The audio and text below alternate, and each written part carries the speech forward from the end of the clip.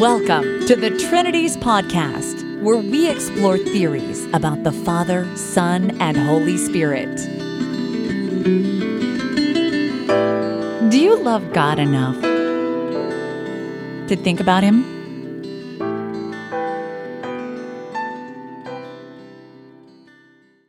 Episode 111, Dr. Joseph Jedwab on Divine Omnipresence, Part 1.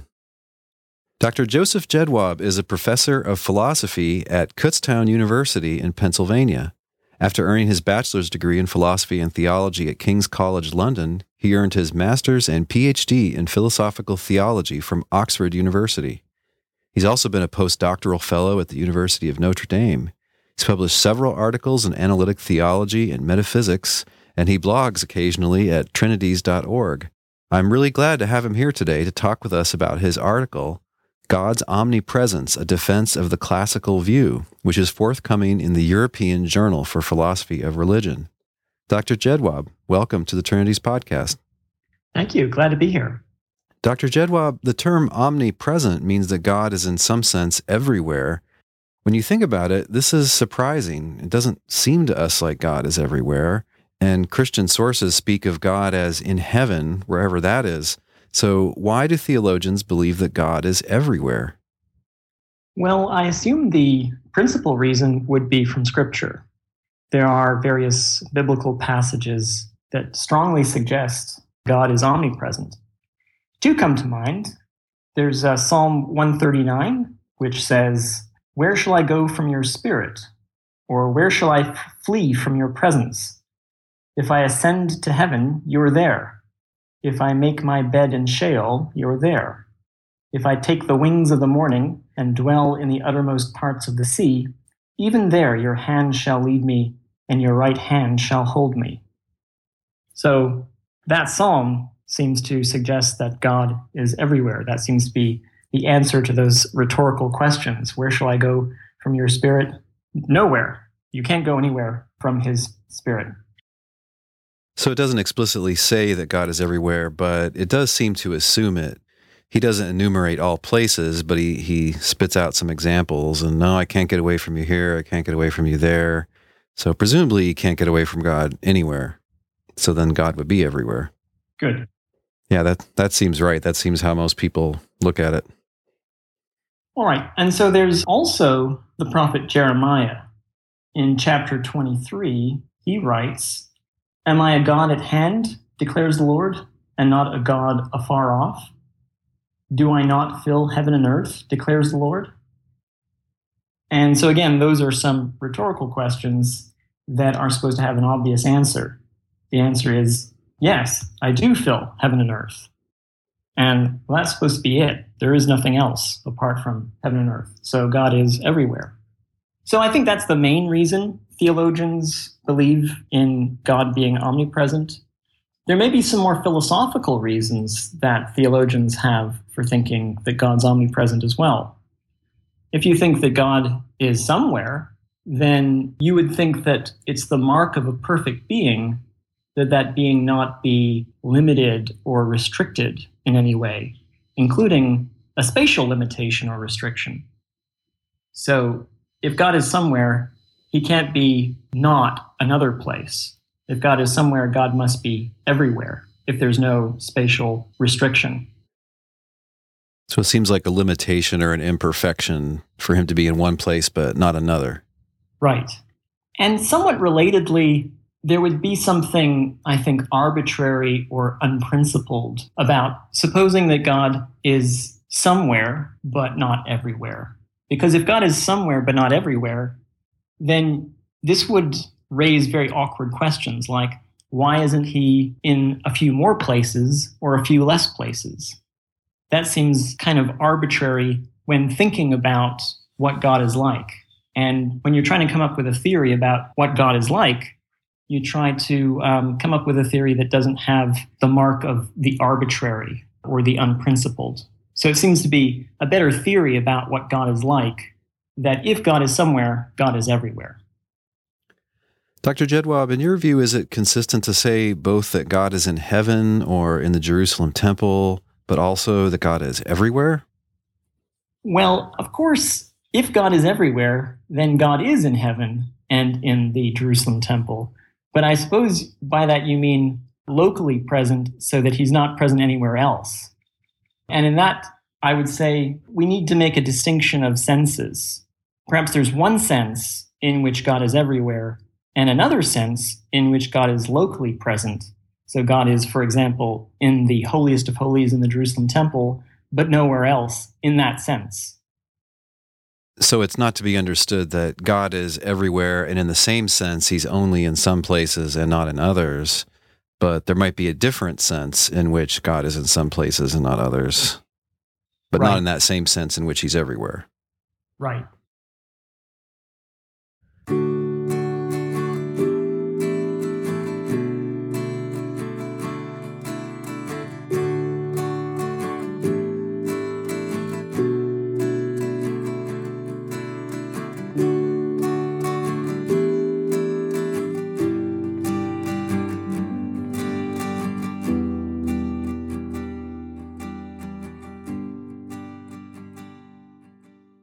Dr. Jedwab, on the face of it, Jesus was located in some places but not in others.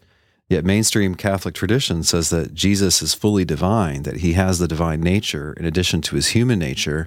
But doesn't the Bible's portrayal of Jesus as moving around force us either to deny that he's divine or to deny that essential omnipresence is implied by divinity? So I don't think so. I don't think it's a problem for thinking that Jesus is divine and so has all the divine features, including omnipresence. It would be a problem for the following kind of view. If you thought that God was strictly and literally everywhere, and you also had what we might call a materialist conception of the incarnation, that is to say that human beings are material beings, and so when the Son, who's the second person of the Trinity, becomes incarnate, that is, takes on human nature, that is to say, becomes human, that he becomes a material being. There are some views out there like that. For example, Trenton Merricks, who is a Christian philosopher, defends a view like that. That would be a problem for a view like that, because if you thought that God is at once strictly and literally everywhere, but also a material being who is only locally present, who's only present where the human body is and not anywhere else, then you have a real problem on your hands.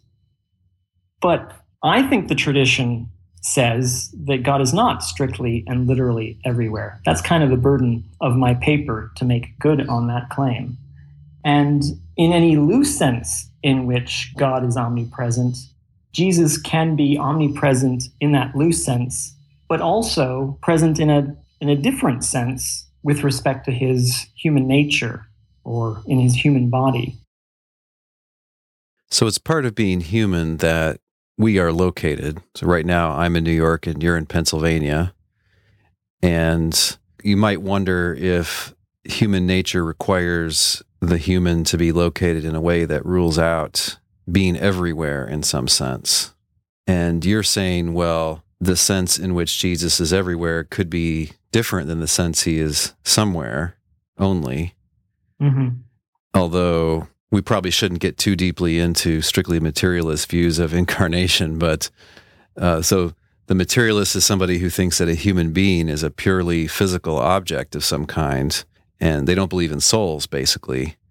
And so for materialists, they also have to say, just as any kind of Christian has to say, that Jesus was a real human, a real man, then that makes them say that insofar as he's a real man, he is a physical object. But then he has to have the kind of location that any physical object has. And then you're saying that would rule out a literal kind of divine omnipresence where God is literally located everywhere. Because then if Jesus as a physical human, purely physical human, would be located only somewhere, not others. Right. But you're saying it's an easier problem to maybe get around if you have a more traditional view of human nature where there's a soul. So what is it particularly about a materialist view of humans that makes the problem worse? than it would be, say, for a Christian who is a dualist who believes in body and soul? So it's a combination of the view that for God to be omnipresent, he is strictly and literally in every place, with the view that you're identical to an entirely material being, a human organism, and that human organism can't be strictly and literally everywhere. It wouldn't have the shape of a human organism if it was strictly and literally everywhere. Yeah. So it's that combination of views, which I don't know that anyone actually holds, but that would be a problem for that combination of views. For example, Trenton Merricks himself doesn't hold that God is strictly and literally in every place. That's not how he understands the doctrine of God's omnipresence. But he does hold that the eternal Logos becomes a purely physical object. Correct. And so then it's got to have the kind of location that a purely physical object has. It's got to have spatial location and boundaries. That's right. But you're saying is if we don't understand divine omnipresence to be literal, then maybe there's a way out of it. That's right. I do want to make one qualification here. When I say strict and literal, the word strict is doing some work there, because I don't want to suggest that the loose sense is a non-literal sense. Just as Aquinas talks about analogical predication being a literal form of predication, I don't want to just commit to saying that any non-strict sense is a non-literal one.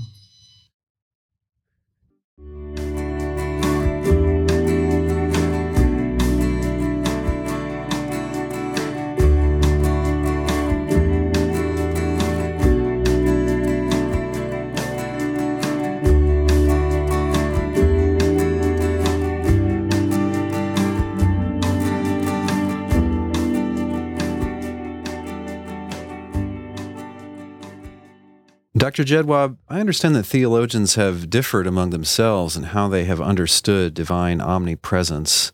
What, in your view, are the main differences, or what are the main options for approaching this topic of divine omnipresence? Well, I think there are a number of divisions we can make here. The first is between thinking that God is strictly and literally everywhere and thinking that God is everywhere only in some loose sense. Perhaps historically, we could identify the first group with people like the Cambridge Neoplatonists, John Locke, Isaac Newton, Samuel Clarke. Perhaps there are some other figures there. That is just the view that God is strictly and literally everywhere, in every place. But I think the more dominant tradition is that God is strictly and literally in no place. God is strictly and literally aspatial, that is spaceless. So there's one division that we have. And then among the people who think that God is strictly and literally aspatial, but do think that God is in some loose sense omnipresent, so everywhere, they may differ as to what they think generates the loose sense. Some people may emphasize the fact that God knows about every place. Others might emphasize the fact that God causally sustains every place. And each of those may generate a kind of loose sense in which God is everywhere. Of course, you could also combine those views. Now, often I run into theologians who seem to think that it's self-evident that no human concept or no human term literally applies to God, that things can only metaphorically apply to God. Would that be one species of view about divine omnipresence? They would be saying that it's like God is everywhere, or it's as if God is everywhere. I suppose you could take that view and then have something to say in addition about the doctrine of omnipresence. I mean, there is the general view that no talk of God applies literally. All talk of God applies metaphorically. And then if you think of omnipresence then in metaphorical terms, you think that truly applies but metaphorically to God, that God is everywhere, then that would be a kind of view you have of omnipresence. I guess maybe they would take the view that since we can't grasp any of God's intrinsic features, then the question of divine omnipresence is really just a question about how or in what sense that term omnipresence or ubiquity or divine immensity. It's in what sense those terms are applicable to God. Isn't that right? Aren't they kind of almost choosing to stay with questions of language and leave aside questions of metaphysics? Yeah, I mean, this kind of view could be motivated by different reasons. The view that I'm more familiar with would be you can speak literally negatively about God. You can say what God is not, and you can also speak literally of how God relates to his creation or to his creatures. So I suppose that you might say that we could speak literally of God when we say that God is omnipresent, if we understood that purely in terms of God's relation to his creation. I guess that's not a species of your view, though, where you can only speak metaphorically of God. Yeah, that would seem to be speaking literally, but sticking to relational qualities, or it would be consistent with the view that you couldn't really get into God's intrinsic features, but you could only discuss kind of how God relates to us, or how God appears to us, or how God is causally related to us, or things like that. Yeah, so it's along those lines. But then, as you said, that would be going beyond language. If it's spelled out in terms of God's literal relations to us, then it would be going beyond language to explain what it is about God that makes the term applicable. Mm-hmm. Dr. Jedwab, let me go back to the Clarke and Locke view for a minute.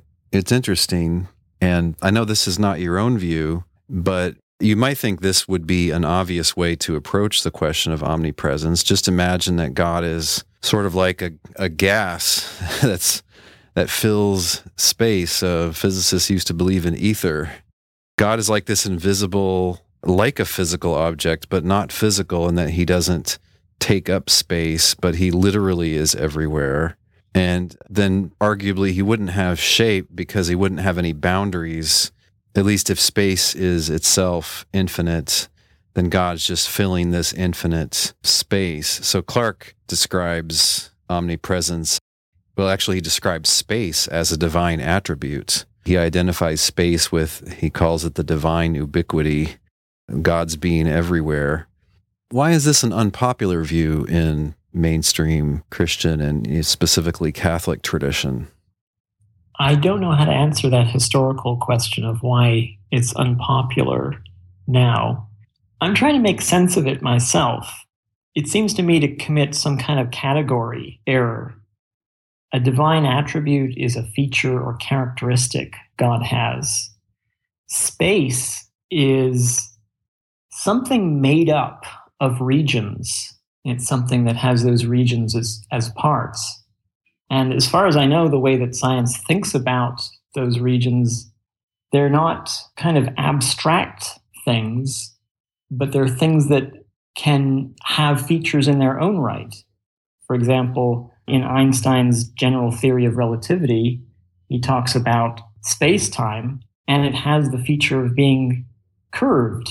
It's the curvature that accounts for gravity. So these space-time regions seem to have lots of features or characteristics in their own right. So going back, I just don't see how it could be that space itself is a divine attribute, even the divine attribute of omnipresence or ubiquity. It's been a while since I read Clarke about this, but I'm guessing that he is in part inspired by Paul's comment in Acts, where Paul quotes this pagan poet as saying that we live and move and have our being in God. And so he's taking that literally, I guess, and refusing to make space into a thing. To the extent it's real, it's going to be dependent on things. But let's see, it's not just the relations between physical objects.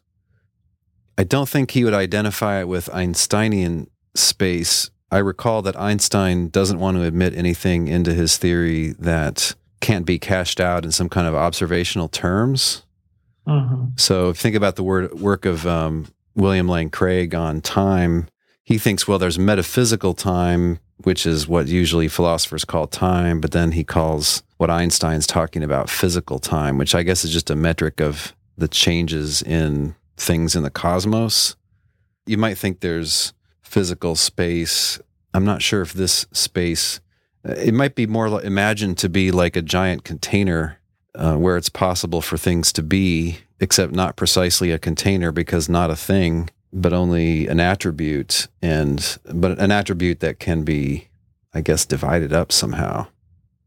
Yeah, I would have thought the more naive starting point view would be that space is like a big container, and then God occupies all of space. Like you said, as a gas might be spread out across a region.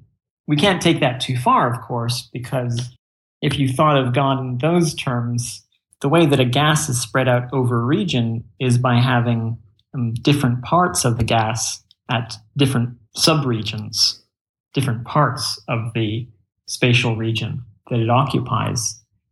And I don't think any of us think of God in those terms as being this spread out thing that has different parts that occupy different places.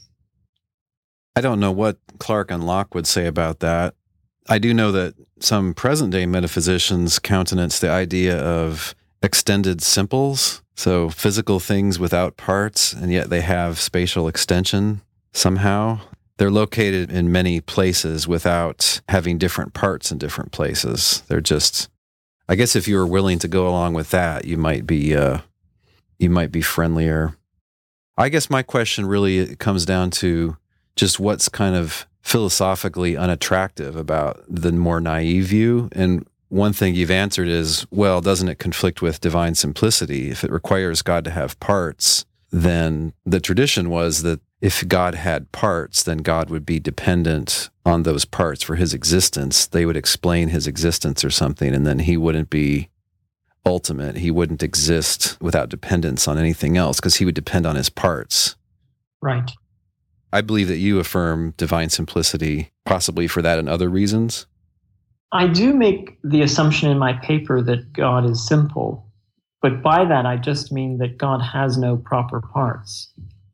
The doctrine of divine simplicity is understood in various ways, normally to mean something much stronger, that there are no metaphysical distinctions in God at all. You can't make a distinction between God and his attributes. Mm-hmm. So in a way that rules out parts, but also rules out any other kind of difference or distinction in God, yeah.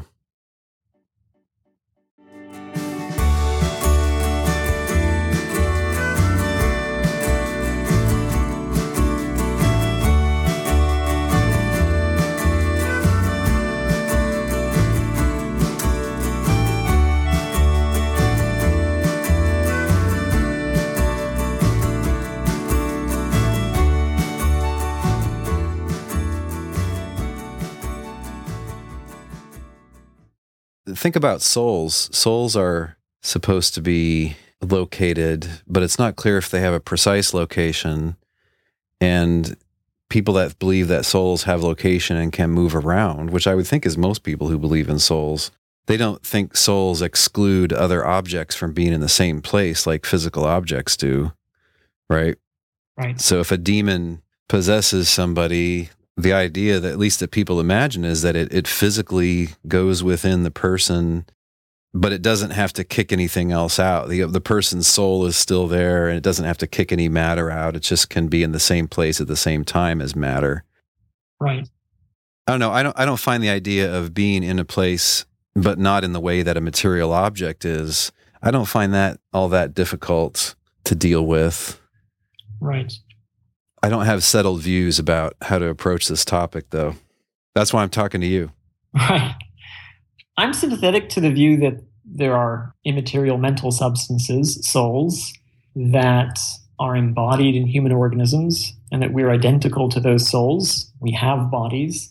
There are some people that think that souls are, again, strictly and literally in some place. I would assume that they think that the soul is strictly and literally where the brain is, or where certain subregions of the brain are that are responsible for the existence of the soul and its mental states.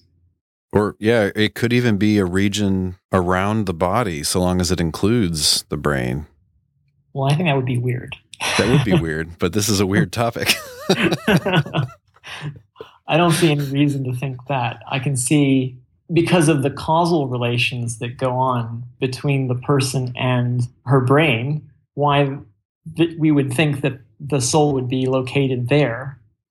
But I couldn't see any similar reason for thinking that the soul is outside the body or in some larger region that includes the body. Yeah.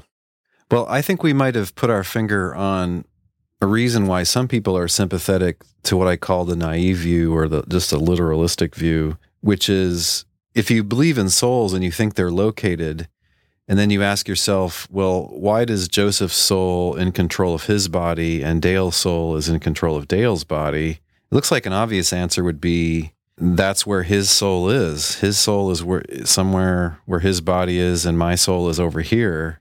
And that's why they're able to cause and to be affected by that particular body, but not some other. That's right. If you think being in the same place as is required for basic causal interaction, two-way interaction, you might be tempted to say the same thing about God. You might think that the reason that God can act anywhere immediately and without using arms and legs or any kind of intermediary, he can just immediately affect anything in any part of space, is that, well, he's there. Maybe he's completely there in some sense. And this would explain at least his ability to directly affect everything, if not also be affected by everything. Well, I don't know that we need to explain those things. There is a problem, and I'm not sure I can reconstruct all the details, but it's called the pairing problem for mind-body dualism, which is, why is it if you had two perfect duplicates, two duplicate minds, two duplicate bodies, what would explain the fact that it's this mind that causally interacts with this body rather than the other duplicate one? Especially since the minds we might think on dualism don't have a spatial location, then that would be particularly problematic or troublesome. We may think they don't have a spatial location if we're doctrinaire Cartesians, but actually... We're not doctrinaire Cartesians. Well, I know we're not. I don't think dualists are, neither doctrinaire Cartesians nor Platonists. Two of my former professors in my PhD program wrote articles about this, Jaegwon Kim and Ernie Sosa, and they just took Cartesian dualism, on which souls don't have any location, to be just the obvious definition of dualism. And they thought that what you called the pairing problem is just unsolvable. They thought this was a terrible problem. They thought it was an objection against dualism. And I remember hearing Dr. Kim present this at Brown when I was a student there, and I raised my hand and pointed out that, well, some dualists think that souls are in space. You got Henry Moore, I had just recently read, was talking about this, and he just kind of made fun of it. I think he sort of mocked it as a Dale Tuggy view, but I just told him this was something that famous philosophers had said, that people were dualists long before Descartes and will be dualists long after Descartes is forgotten, I think. The whole group of people we identified as thinking that God is strictly and literally everywhere throughout all space, those also tend to be people who are mind-body dualists, who think that the soul is strictly and literally in some place. Yeah, I think so. So all the Cambridge Neoplatonists, and also John Locke, and then I would assume, but I haven't looked into this, Newton and Clarke.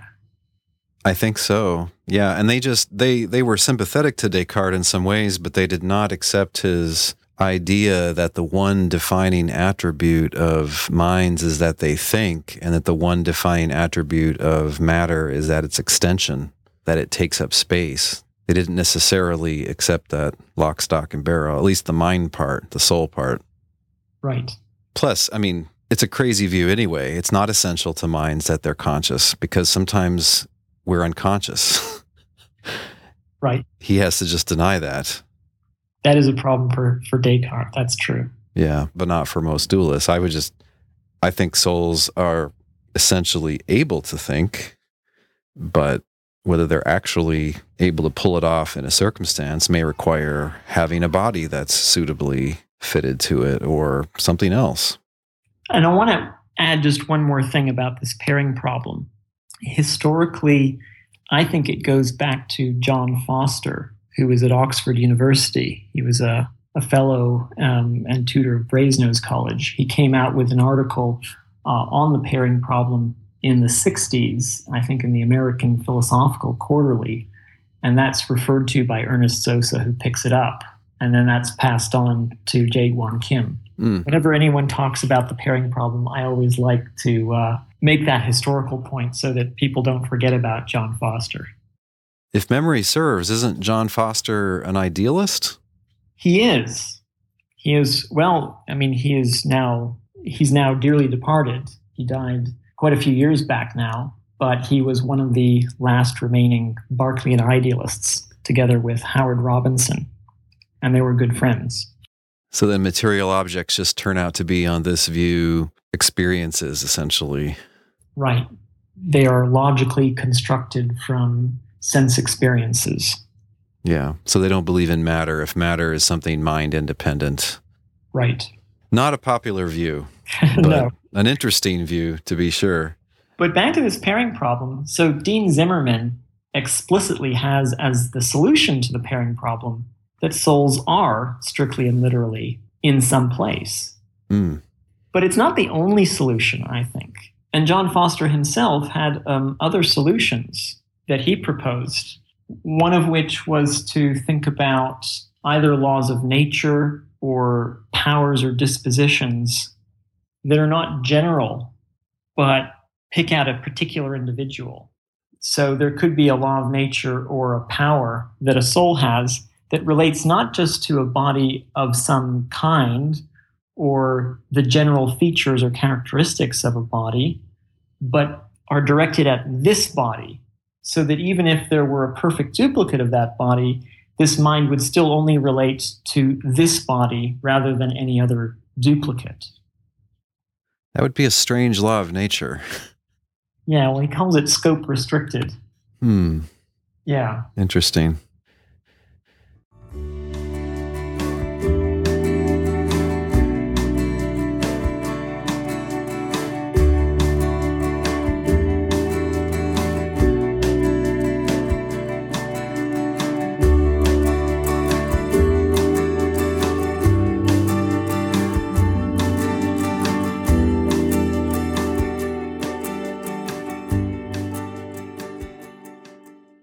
So on this topic of minds and bodies, Dr. Jedwab, one theme that you see sometimes in Christianity, but maybe more prominently in Hindu thinking about God, is the idea that space, or all the things in space, or the two of those together, are something like God's body, either literally or metaphorically, that it is God's body, or God's relationship to space or the spatial universe is a lot like the relationship between your soul and your body. What's your take on that type of view? I'm not sure when I think about that. I'm inclined to say the world or the universe is not God's body, but I'm not entirely sure why, I suppose. There are some similarities that we can find in the embodiment relation that you find between, let's say, a human mind and a human body, and between God and the physical universe. On the one hand, one is an immaterial being and the other is a material being. We know about the states of our body, or at least some states of our body, just like that, without knowing something else. We know about some of the states of our body immediately or directly without knowing that by way of anything else. I know about the immediate environment outside of my body because of how it affects parts of my body. But I can know about, for example, whether I'm in a state of pain or a state of pleasure immediately, not by way of it having any effect outside of my body first. Mm-hmm. So you might say, likewise, God directly knows what goes on in various places in the world. God knows what's going on in the world directly or immediately in that same way, not by way of knowing something else. Right. He doesn't have to ask somebody. He doesn't have to use his eyes and receive signals from them. It's just, if it happens, he just automatically knows it. Just like if you are fearful, you'll usually be immediately aware of that. Right. And presumably that's something in your body, or at least it involves something in your body, namely brain changes. Right. So you don't know about them typically as brain changes. You know them as feelings or emotions, but there's some connection between the two. Now, you said, Dr. Jedwab, that your first reaction is to be skeptical or hostile towards the suggestion that the world is like God's body, or that it literally is God's body, at least. I wonder if that has to do with other commitments that you have about what sort of being God is. So when you're theorizing about divine omnipresence, what other things are you assuming about God? Well, let me start this way. I think there's a much fuller story to tell about what embodiment looks like when it comes to human beings. And I don't think that kind of embodiment carries across to the case of God and the universe. So when I think about what it is for each of us to be embodied in a human organism, I think that we are radically dependent on that human organism for our existence and also for our mental features. We are, I think, souls that are related to this body, but say we have a mental state of pain or a mental state of pleasure, that's because of something going on in the brain. And I think the laws of nature are set up that way so that when you have a brain that's in a certain state, it will naturally give rise to a soul that has a mental state of a certain kind. And I don't see anything like that when it comes to the relation between God and the world. Perhaps this has something to do with perfect being theology, where we think that it is not a mark of perfection. In fact, it's a mark of imperfection to think of God as radically dependent on the physical universe in that way. God doesn't depend on the universe to exist. God created the universe and could have failed to create the universe if he so chose. He was free to make a decision one way or the other. So God exists independently of the universe. And in general, the features or characteristics that God has likewise don't depend on the universe. Of course, what God knows about the universe in some way depends on how the universe is. But we also have to remember God created it that way in the first place. God is what theologians call ase. He has aseity. He exists independently, and so he can't depend on the world for any of his perfections, any of his knowledge or power. And if we say, like most Christians do want to say, that God didn't have to create, well, then that would just rule out the world being an essential part of God, at least, or something that he in any way needs, because then you're saying that it's possible that he should never have created. Right. But Dr. Jedwab, if we say that the world is not God's body, indeed God doesn't have a body, what about the case of the incarnation then? Because you might think, well, that is just God having a body. So I do in fact think that in some sense God does have a body. The Son is God, the second person of the Trinity is God, and the Son, when he assumes human nature, becomes a human who has a human body. So I do think that God does have a body, albeit a human body, and that is only in the person of the Son, not also in the person of the Father and Holy Spirit. And in that case, I think that the Son has the relation to a human body that we do. He continues to have the divine nature, so he continues to have divine features and characteristics, but he takes on distinctively human features and characteristics in his state of embodiment. Dr. Jedwab, thanks for talking with us. It's been a pleasure. Thank you.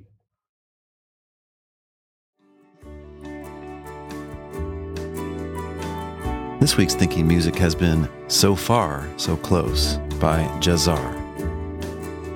Got a new review on iTunes this week in the US iTunes store. A user named garst1 says, quote, "Listening to this kind of podcast is what makes me listen to podcasts, that is, to expand my mind and gain more knowledge to think about God. Dr. Tuggy, an awesome scholar trained in analytic theology and philosophy, talks about theories that deal with Trinity. This podcast also has excellent interviews with experts and debates, very deep, thought-provoking, and intelligent," end quote. That was the comment attached to a 5-star review. G. Arst1, thanks so much. If you'd like to help us by giving us a review in the iTunes store, you can look at trinities.org/blog/review, and I've got step-by-step instructions there for you. I also want to send out a thanks to Keegan in Texas for his one-time donation through PayPal, and to Ronald in California for his recurring monthly donation. Guys, thanks so much. If you'd like to contribute a small amount each month or one time, you can do that through the orange buttons that you see on the right of any blog post at trinities.org. Next week, more conversation with Dr. Jedwab. We go way out into the deep waters of metaphysics, getting more into the actual content of his paper that we mentioned in this episode. And before I go, don't forget to share this episode on social media if you enjoyed it. Help us get the word out on Facebook, Twitter, or Pinterest. It's easy to share any blog post, including podcast episode blog posts, using the buttons that you see on the right of the screen at trinities.org. See you next week.